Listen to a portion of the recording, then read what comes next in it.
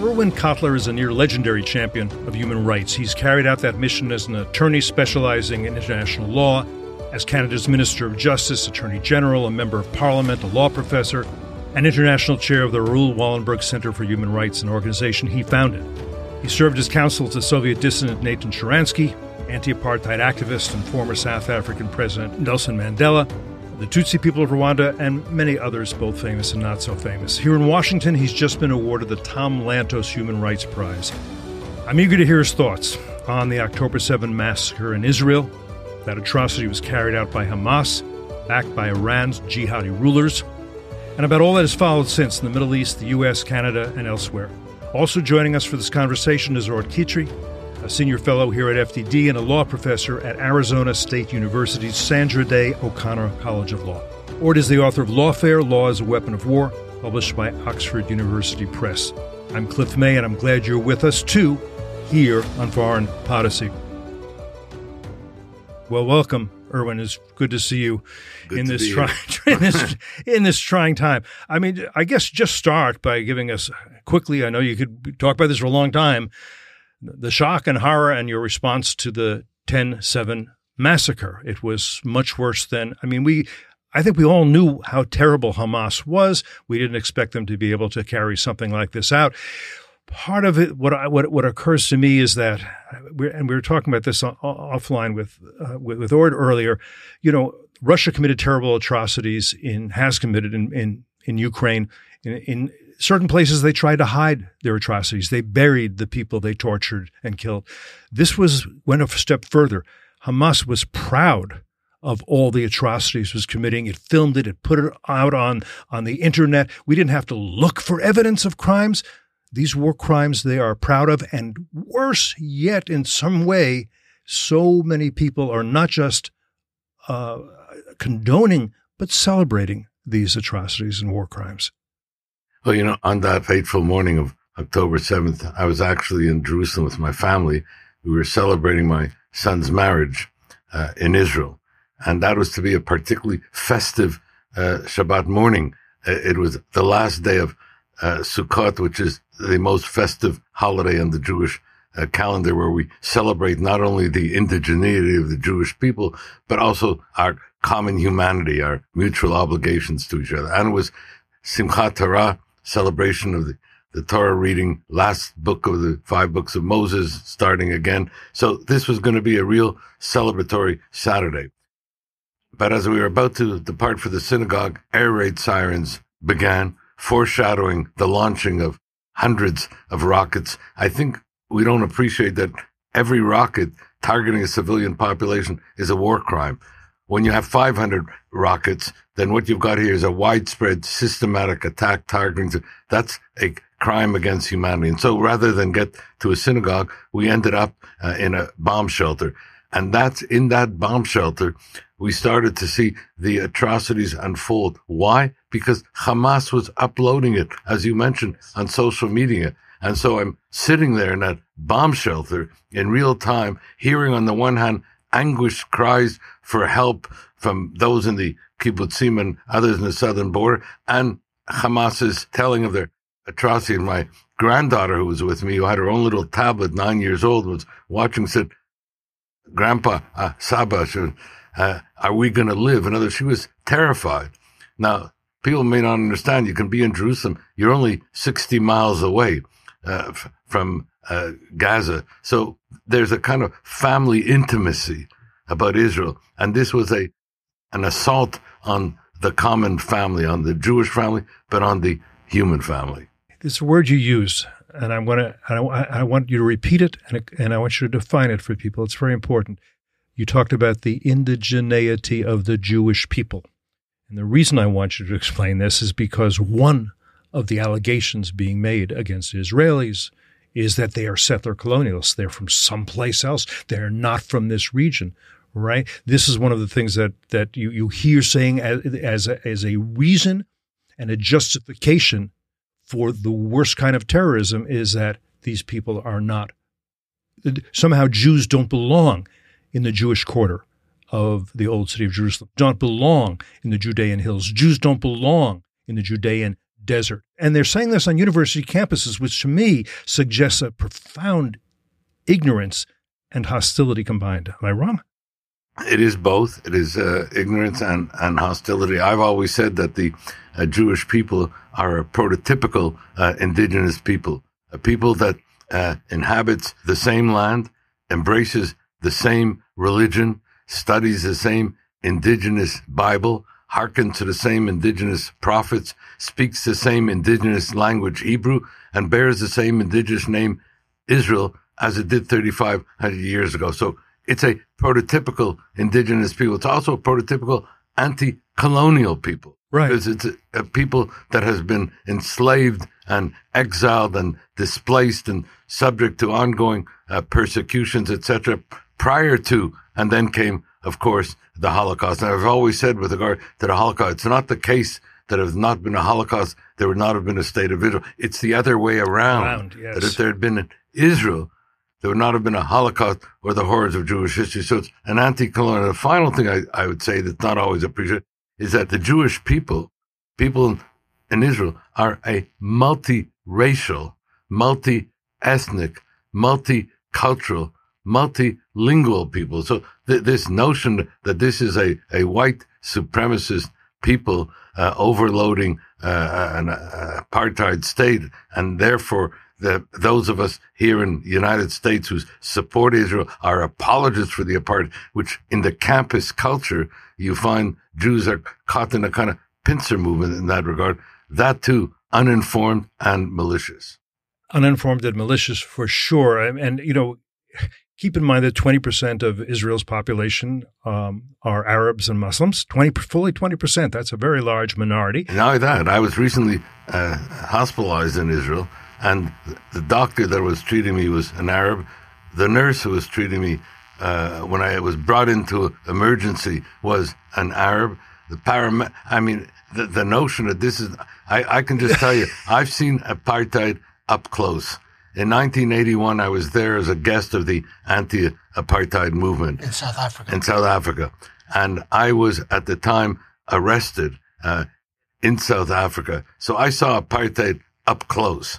And not only to call Israel an apartheid state is itself an informed or malicious libel, but it undermines the real apartheid that took place in South Africa. And the Arab and Muslim community of Israel, the Israeli citizens who are Arabs and Muslims, they are the freest Arabs and Muslims anywhere in the Middle East, including every Arab or Muslim majority country. And they are among, if not the most accomplished, as you say. They are doctors, they are lawyers, they are pharmacists, they are nurses, they go to Israeli universities. Now that raises this question for me. Your friends in South Africa, they have not said, as they should, we know apartheid. This is not apartheid. We're not hearing. Maybe you're hearing that from some. I'm not hearing that generally from South Africans. No, this goes back to a very painful remembrance and experience I have that has indelibly imprinted itself not only on my memory but on my psyche. I'm speaking about the World Conference Against Racism that took place in Durban, South Africa in 2001. Now, in the late 90s, when it was announced there was going to be this conference, I was one of those who was excited about it, even celebrated. This was going to be the first international human rights conference of the 21st century. This was going to have as its organizing theme anti-racism, and it was taking place in Durban, South Africa, the birthplace of apartheid. And I ended up being a member of the Canadian delegation. But that experience in Durban, is seared, as I said, in my being forever. A world conference against racism and hate turned into a conference of racism and hate against Israel and the Jewish people. Now, as we're speaking here, I can still see the marches. I can still hear the chants that the struggle against apartheid in the 20th century required the dismantling of South Africa as an apartheid state, and the struggle against apartheid in the 21st century now requires the dismantling of Israel as an apartheid state. So that notion, the apartheid libel, began in Durban. And what happened right after Durban tells you something about the anti-Semitism that then mutated and metastasized to the present day. In the immediate aftermath of Durban, the UN General Assembly met and adopted some 18 resolutions condemning one member state of the international community, happened to be Israel, and some 5 resolutions against the rest of the international community combined. The UN Council on Human Rights met on its specific agenda items singling out one member state for indictment even before the hearing begins. That happened to be Israel. And the astonishing thing, if we talk about international human rights and humanitarian law, something that I find is actually unknown, that the contracting parties to the Geneva Convention met for the first time ever, the Geneva Convention in 1949, a corpus of international humanitarian. The first time they met was in the immediate aftermath of Durban 2001. To put one state in the docket of the accused, not Russia, not China, not Iran, not North. The one state put in the docket of the accused was Israel. And they've met twice since then. And the only state put in the docket of the accused is Israel. And that, too, at that time, at the University of Michigan, was the founding of the Israel apartheid movement on campus, BDS, etc. All this as a result of the World Conference Against Racism, and that was a tipping point with respect to the use of the libel against Israel. Israel's an apartheid state. Jews here, white apologists for the apartheid state. The next question, your answer can just simply be, I don't know, that's fine. And the question is this: how do you explain that South Africans who have experienced apartheid can go ahead and slander Israelis this way? I mean, there was a Jewish population in South Africa. There probably still is a small one. But where is this ignorance? Is this hatred? Is it something else? Or is the answer, I don't know? No. I think it wasn't always that way. As I said, the reason and for reasons of time not going to, the Durban became a tipping point for South Africans as well, because of those marches, because of the fallout that I mentioned. So it was a dramatic tipping. It had started before. I mean, anti-Semitism is not only the longest, the most enduring, the most toxic, and the most lethal of hatreds, but it's one, as I said, that mutates and metastasizes over time, but it's grounded in one foundational, generic, historic trope, what I call the mother of all tropes. And that's the notion of Jews, the Jewish people, Israel is the Jew among the nations, as the embodiment of all that is evil and the enemy of all that is good, reflecting whatever is the zeitgeist at any given moment in time. So when the zeitgeist was religion, the Jews were guilty of deicide. Contemporary application, Jews will not replace us, Charlottesville, etc. When it was a black plague, Jews were held to be the poisoners of the wells. Contemporary application, the Jews, the Jewish people, Israel manufactured COVID virus, disseminated it, and another trope profited from it. When it came in the 70s, and I say this as a law professor at the time celebrated that human rights emerged as the new secular religion of our time, then Israel was held out to be the geopolitical antichrist of our time. And you can date all this metastasizing, etc., from the Zionism as racism resolution in 1975. Then comes the internalization of all this in what I call the laundering of anti-Semitism, of dealing under a number of rubrics: universal public values, protective cover of the UN, authority of international law, culture of human rights, struggle against racism. So you get to Durban, it's a tipping point. And then in South Africa, things start to change. They weren't like that before. It started to change and metastasize post-Durban. The 10/7 terrorist attacks, were they genocidal in intent? Well, that's something that's been missing here as well. And that is that Hamas is not only a terrorist organization under American law, that would be bad enough, but it is an anti-Semitic, genocidal terrorist organization, and really a terrorist government in Gaza. Not because I say so, because they say so. They've been affirming it. It's in its founding charter of 1988, the public call for the destruction of Israel and the killing of Jews wherever they may be. They've continued to affirm it since. And rather than this be greeted with the outrage that it warrants, and that Hamas then and since be put in the docket of the accused, you still have them being received and having and base and sanctuary in places like Qatar and Turkey and the like, and all their enablers. So what you have a situation is a genocidal anti-Semitic group has been allowed to continue the way they have to the present day until we got Israel's 9/11. I have limited time with you, and I can talk to Ort anytime, but I'm going to bring Ort in anyhow, at least for a few minutes here, on exactly this. So you look at the UN, you look at the Office of Genocide Prevention at the UN, and of course you look at the UN Human Rights Council. In any way do they reflect anything that we're hearing today from Erwin? Is there any pushback from, for example, the Office of Genocide Prevention to say genocidal terrorists want to kill Jews? And since we are largely funded by the U.S., as you know, the Office of Genocide Prevention, we have our work cut out for us. Or did they take the last couple of weeks and spend them in a vacation?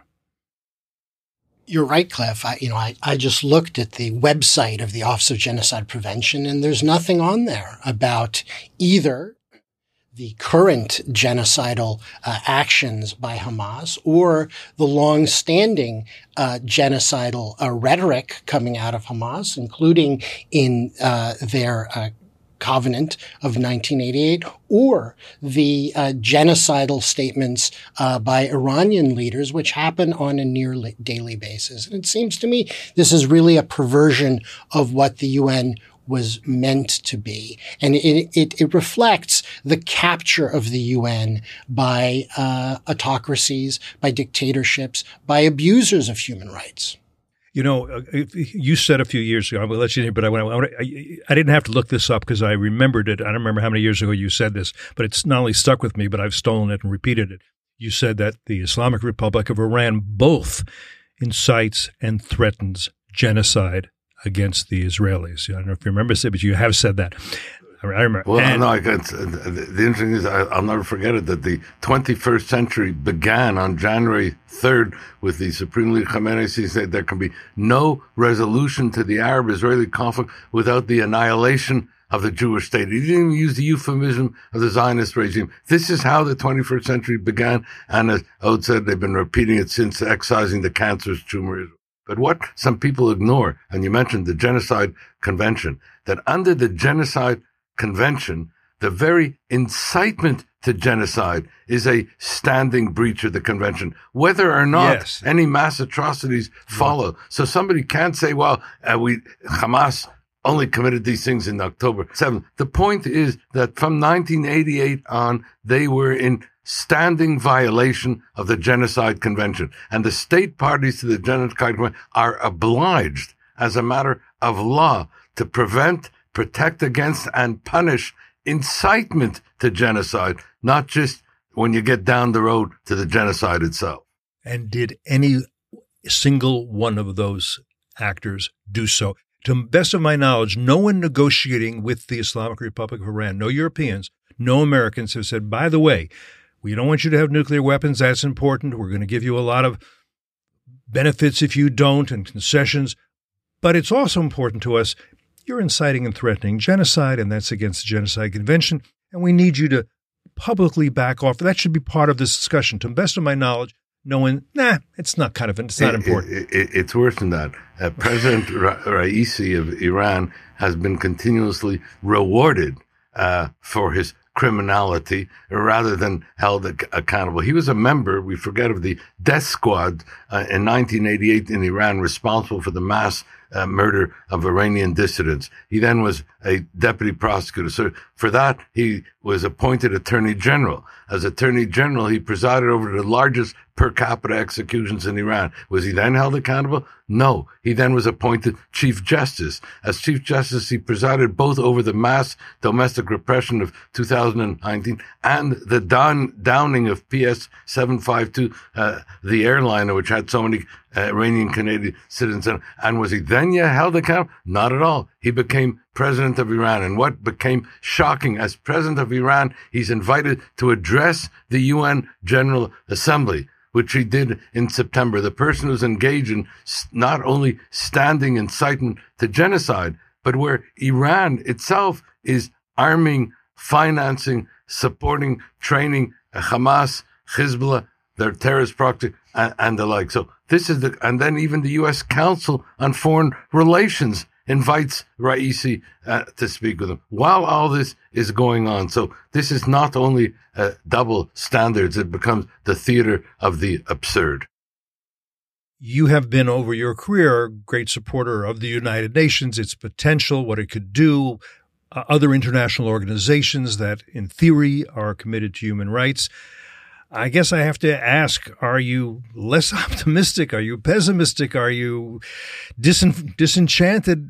Do you see a way to make these organizations do what they were supposed to do and we'll talk about this a little bit as well, in what seems to be a resurgence of violent, genocidal anti-Semitism in many parts of the world, including America and Canada, by the way? Well, look, we're approaching the 75th anniversary. It's not the 75th anniversary of Israel, but the 75th anniversary both of the Genocide Convention and of the Universal Declaration of Human Rights, December 9th and 10th, respectively. I think we need to use this occasion for a revisiting of founding principles of the UN Charter. I always remember what the former UN Secretary General Kofi Annan said to me, that a United Nations that does not have the combating of anti-Semitism as a priority on its agenda is a United Nations that has abandoned its past and forfeits its future. And so that what's at stake here, as I've always said with regard to anti-Semitism, is toxic to democracies, an assault on our common humanity, the canary in the mine shaft of global evil. The UN has to realize that anti-Semitism in which it ends up being engaged in is toxic to the UN. It's got to return to its founding principles, its founding ideals. We need the UN. If we didn't have one, we'd have to invent it. But we need a UN that is anchored in those founding principles of the Universal Declaration of Human Rights, its UN Charter, our common humanity. So maybe for an exit question, and take your time on this, and I'll start with you, Ord. Do you see solutions? Because what we have been doing, what people like Erwin has been doing, his life's work, is getting turned back. Are there solutions? Are there new approaches, or is it simply that we're going to have to think hard about what to do and figure it out, but we don't actually know? Give me your thoughts about this. Sure. It seems to me that there are two aspects of this. One is that, what Hamas is really doing is it's an information warfare campaign. Among other things. Right? Among other things. And they can't win on the battlefield, so they're trying to delegitimize Israel. And it seems to me that this is an information warfare campaign that Israel and the West ought to be winning. We are abiding by the law of armed conflict, while the other side is not. So we need to do whatever we can to explain to the world that we are abiding by the law of armed conflict and the other side is not. And it seems to me we also need to take steps to hold the other side accountable, including doing things like holding a Raisi accountable, including designating Hamas officials for engaging in the use of human shields, as is required by U.S. law, including prosecuting Hamas officials for killing American citizens. These are things that haven't been done. There hasn't been an effort to hold the other side accountable for their war crimes. Seems to me we need to do a much better job of it. Erwin, your final thoughts on this question, or anything else that you want to make sure you get into this conversation for this audience? Well, I'm very much a believer in Martin Luther King's recent 60th anniversary commemoration, that the arc of history will bend towards justice, but it won't happen on its own. We will have to move it towards justice. And I think that's where, we're living at a time now that it's hard to believe. We talked about genocide that we are witnessing at one and the same time, that never again yet in Russian criminal aggression against Ukraine. You have mass atrocities that are constitutive of genocide. Our Wallenberg Center published a report on that. In China, you've got the Uyghurs, mass atrocities constituting a genocide. Then you've got Hamas engaging in incitement to, and if they could, committing genocide. I think that this has to serve as a wake-up call, because what we have here is really an axis of evil. And the community of democracies has to realize that what's at stake here is our common humanity. The axis of evil has to be held to account. The community of democracies have got to ground themselves in what the common humanity and those values that inspire us and undergird everything we need and do, that we stand behind it, advance it, implement it, and then we can bring about what Martin Luther King talked, the arc of history towards justice. And my last point will just be, if the arc of history is to bend towards justice, as you suggest, the free nations of the world have to be willing to bend it. The U.S. has to lead that effort. No other nation will, and no other nation can. Irwin Cotler, thanks for dropping in to see us today. I'm very pleased to see you, and may you have many, many, many years to work on these problems, because they're very important. Thanks, Irwin, for joining us. Thanks to all. I just want to say that I get a lot of my important knowledge from the work of FDD. I mean, you guys do terrific work, and I'm a daily and avid reader, and I hope imbiber of what you're doing. And Ord is one of the great people in international law. So I get my inspiration just by coming here. Well, we're gratified and grateful to hear you say that. Thanks again for being here. Thanks again, Irwin. Thanks again, Ord. And thanks to all of you who have been with us for this conversation here today on Foreign Policy.